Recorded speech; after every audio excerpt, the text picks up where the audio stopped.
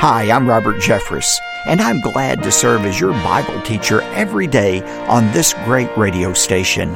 On today's edition of Pathway to Victory, we all have to deal at some point in our life with the mountain of discouragement.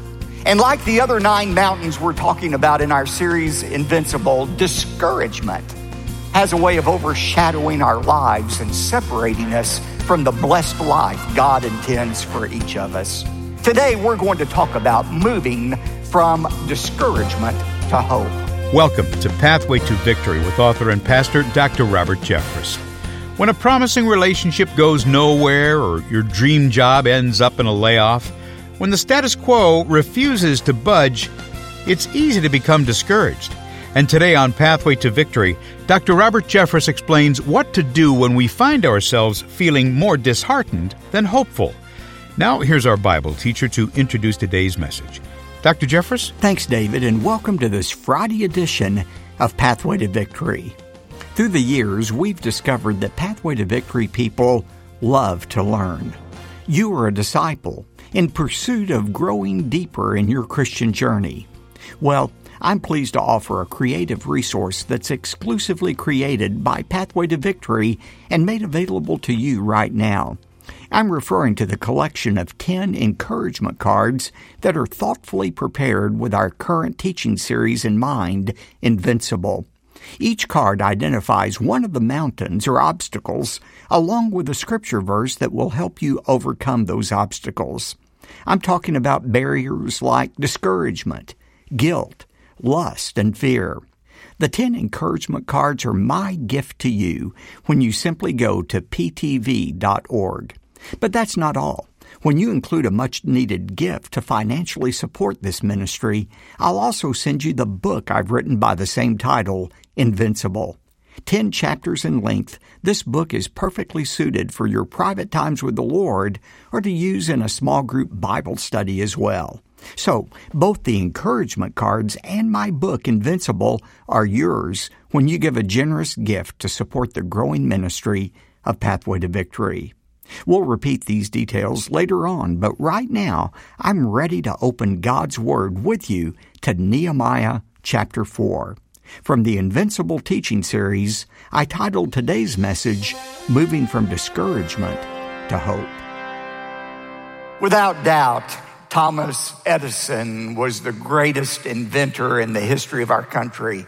There's a reason he's nicknamed the Wizard of Menlo Park. Think of his inventions: the phonograph, the telegraph, the movie camera, the microphone, the incandescent light bulb, the storage battery, just among some of his many accomplishments. But what I admire most about Edison is not his accomplishments, but how he handled failure. He is certainly one of the most resilient human beings in our history. For example, after 10,000 attempts to create the light bulb, he said, "I haven't failed. I just found 10,000 ways that won't work." Now, that's a good attitude, isn't it?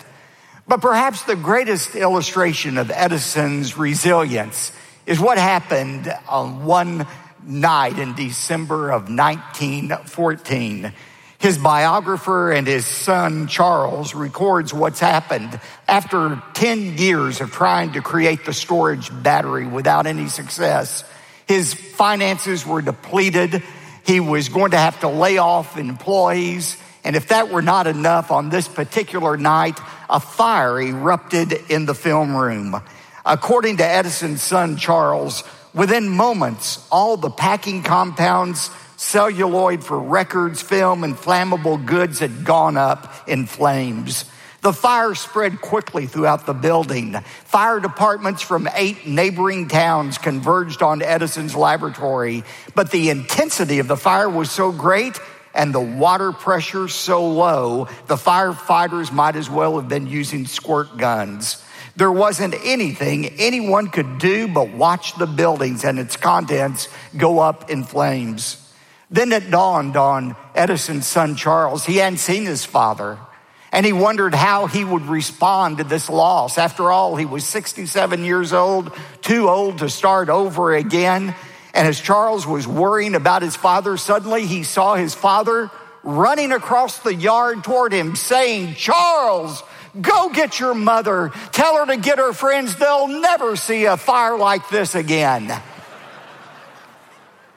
Charles said the next day his dad called together the employees and announced they were rebuilding. He directed some of the people to go to the Erie Railroad to lease a wrecking crane.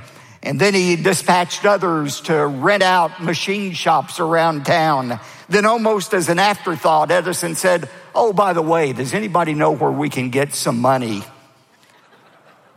Charles said his dad concluded, "You can always make capital out of disaster.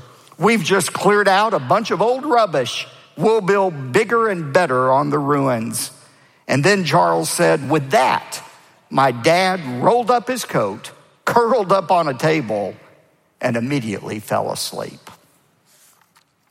Just imagine for a moment that you were driving into your neighborhood after a day of work.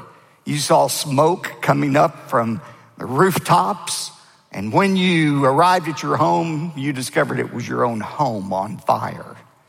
How would you respond to that loss? Would you respond like Thomas Edison did? Or would you be more like Mrs. Job, who after her husband experienced tremendous losses, she advised, why not curse God and die?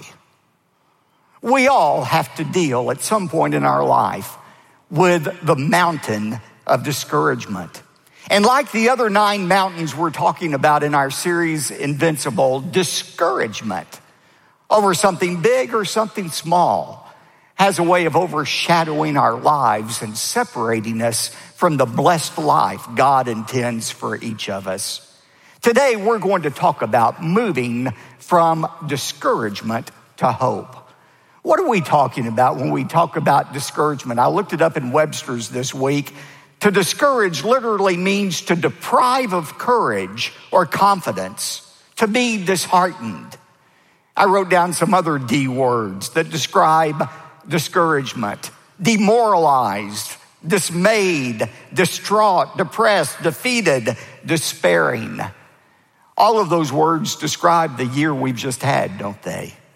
The year 2020 could easily be called the year of discouragement for our nation and for our world.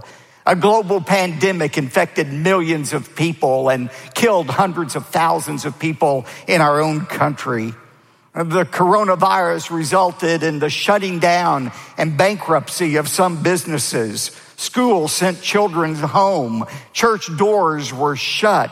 Police departments say that domestic violence increased exponentially. People started panicking, and most of all, people felt the pall of discouragement over them. When will things ever get back to normal again? We wondered. That's what discouragement is. You know, it doesn't take a global pandemic to experience discouragement. Perhaps you're discouraged from some of the fallout from the virus or something else in your life. You know, as I look at Scripture, I find there are at least 6 causes of discouragement according to the Bible. One is unresolved anger. Psychologists tell us that depression is anger turned inward. Whenever somebody wrongs us, we are disappointed in somebody, sometimes we don't feel like we can express that to them. If it's a mate, we're afraid they'll leave us. If it's an employer and we express our anger, we're afraid they'll fire us. So we turn it inward. It's like a broken sewer pipe that just flows into our own hearts. Sometimes the anger we feel is over a disappointment in ourselves that we feel that builds up. We saw a great and tragic illustration of that in Atlanta when that 21-year-old gunman, disappointed in his addiction to sex, decided to express it in a violent way. It had built up and built up and built up, and instead of handling his very real guilt in God's way, he handled it in his own way, and the result was that horrible massacre. That's why Ephesians 4:26 and 27 say, be angry and don't sin. Do not let the sun go down on your anger, and don't give the devil an opportunity. A second cause of discouragement can be unrealistic anxiety. We talked about worry the last time, how it saps our strength. If not dealt with over a long period of time, it leads to discouragement. Remember the story of Elijah? In 1 Kings 18, he had his great battle with the false prophets of Baal and successfully defeated them and killed them. It was a high point in his ministry. But then in chapter 19, Jezebel, the queen, sent word that she was going to kill Elijah. Verse 2 says, then Jezebel sent a messenger to Elijah saying, so may the gods do to me and even more if I do not make your life as the life of one of them, the prophets, by tomorrow about this time. And Elijah was afraid, and he arose and he ran for his life. And you know the rest of the story. He sat down under a juniper tree and said, God, just take my life. I've had it. He was discouraged because of an unrealistic anxiety. He had just killed 800 plus prophets of Baal, and yet one woman who was angry scared the wits out of him. It was unrealistic anxiety, but it led to discouragement. Thirdly, an undefined purpose in life can cause you to be discouraged. The French poet Nicolas Bolet said, he is most fatigued who know not what to do. He is most fatigued who knows not what to do. There's something about lack of direction that just wears you out. It weighs on you. Thomas Carlyle wrote, a man without a purpose is like a ship without a rudder. Paul had a good cure for that. He said in Ephesians 5:15-17 in the Phillips paraphrase, live life then with a due sense of responsibility, not as people who don't know the meaning and purpose of life, but it's those who do. Make the best use of your time despite all the difficulties of these days. Don't be vague, but firmly grasp what you know to be the will of God. That's good advice if you want to avoid discouragement. Know what your purpose is. Fourth, unrelenting grief can lead to discouragement. Some of you here today, some of you watching on Pathway to Victory or online, this year's been a year of loss for you. You maybe have lost your job, your livelihood. You've lost friendships just out of a failure to connect over this last year. Many of you have lost a loved one through death. Anytime you lose anything or anyone significant, there is grief. Jesus experienced that. Remember, as he stood in front of the sepulcher of his best friend Lazarus, who had died, the shortest verse in the Bible, John 11:35, Jesus wept. And if you look at the grammar of that passage, it literally says Jesus wept and kept on weeping. It was a continual weeping, a sorrow there over the loss of his best friend. Some of you are experiencing grief right now, and it seems like it will never end. But remember what the psalmist said, Psalm 30, verse 5, weeping may last for the night, but a shout of joy comes in the morning. Fifth, unexpected infirmities, sickness, the breakdown of your body can cause you to grieve. That's just part of old age. I have a friend who says old age is not for sissies, and he's right. Just watching your body and experiencing it deteriorate can be discouraging. Solomon wrote about that in Ecclesiastes 12. He said, remember your Creator in the days of your youth before the days of trouble come and the years draw near when you will say, I have no delight in them. Before the sun and the light, the moon and the stars are darkened and the clouds return after the rain. Listen to how he describes old age. Remember him in the day that the watchmen of the house tremble and the mighty men stoop. And that's a reference to the loss of strength in the arms and the legs. The grinding ones stand idle because they are few. That's a reference to the loss of teeth. And those who look through the windows grow dim. It's talking about the loss of eyesight, perhaps cataracts. and the doors on the street are shut as the sound of the grinding mill is low. He's talking about the loss of hearing.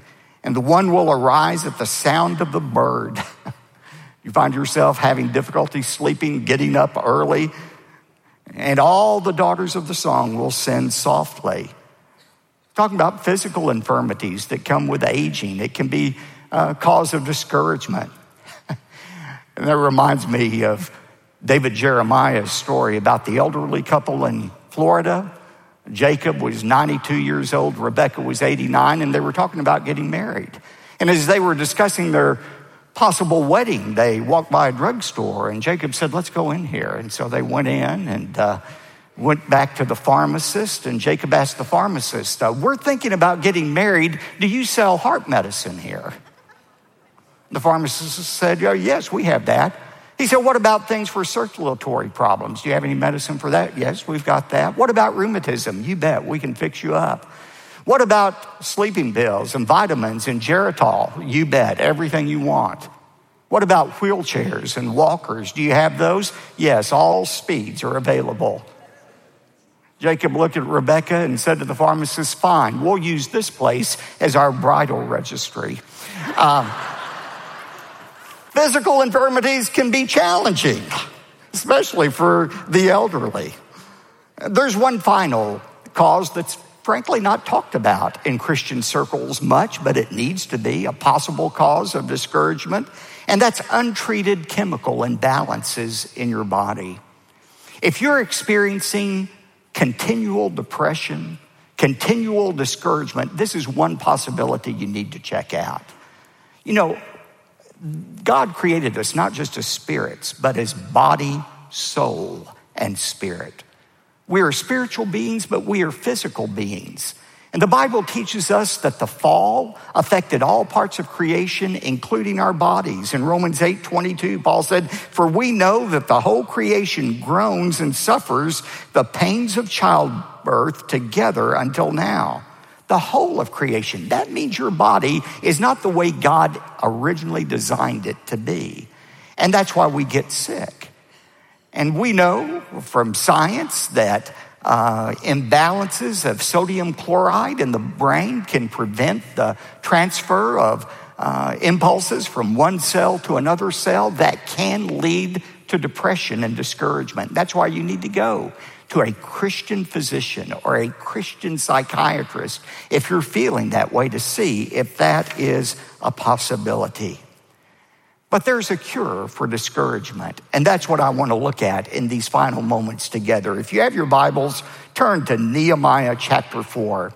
We're going to look, for the few moments we have left, at a case study in discouragement. The story of Nehemiah illustrates both the causes and the cures for discouragement. Now, you remember there were two history-shaping events in Israel's history that formed her character more than any other. One was the 400 years in slavery in Egypt that ended with the Exodus. The other milestone event was the exile for 70 years in Babylon. Remember, after Jerusalem was overthrown, the people were taken captive to Babylon. They longed for their return, and finally, after the end of 70 years, they returned to rebuild the temple and to rebuild the wall. And Nehemiah was tasked with the rebuilding of the wall. It was a mammoth construction project that he completed in 52 days, but not without opposition. He faced discouragement from the people. He faced opposition from those already living in the land. And when we come to Nehemiah chapter 4, and I hope you've turned there, we're halfway through that 52-day construction project. And Nehemiah records this: the people were discouraged. I want you to notice the 4 reasons they were discouraged, the 4 D's that add up to discouragement. First of all, the people were drained. Look at verse 10. Halfway through the project, it says, and the strength of the burden bearers is failing. Hasal in Hebrew. Literally, the people are stumbling. They are staggering. They are toddling. There's something about a major project that drains you. Vince Lombardi famously said, "Fatigue makes cowards of us all." When our bodies grow tired, we become discouraged. Weary people are whiny people. Never forget that. And that was true of the Israelites. By the way, do you know the most dangerous time in a major project in your life? It's the halfway point. I don't care whether you're talking about a construction project or a degree that you're pursuing at a university or a diet that you're on. The most dangerous time is that halfway point when you've got as much ahead of you as you do behind you. And if you're not careful, you can get discouraged. If you're not careful on a diet after that halfway point, you can think, man, this is never going to end, and you reach for that bag of Oreos. Don't do it. You can think when you have a construction point, look at how much I've got left to do. I might as well give up. Or that way through a degree program. One of the wisest things you can do is halfway through a project, take a day off. Take a week off and celebrate what you've already accomplished instead of looking ahead at all that is ahead of you. Secondly, the people were not only drained, they were disgruntled. Look again at verse 10. Yet there is much rubbish. That is the life verse for every parent of a teenager. Look around, there is much rubbish.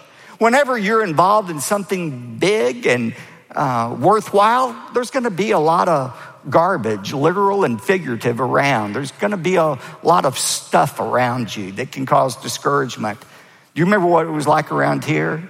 When we, with God's leading, recreated this campus, first of all, we had to get rid of all those old buildings, and we had that day of an implosion. Do you remember what it looked like immediately after the implosion? That looked like a nuclear bomb went off.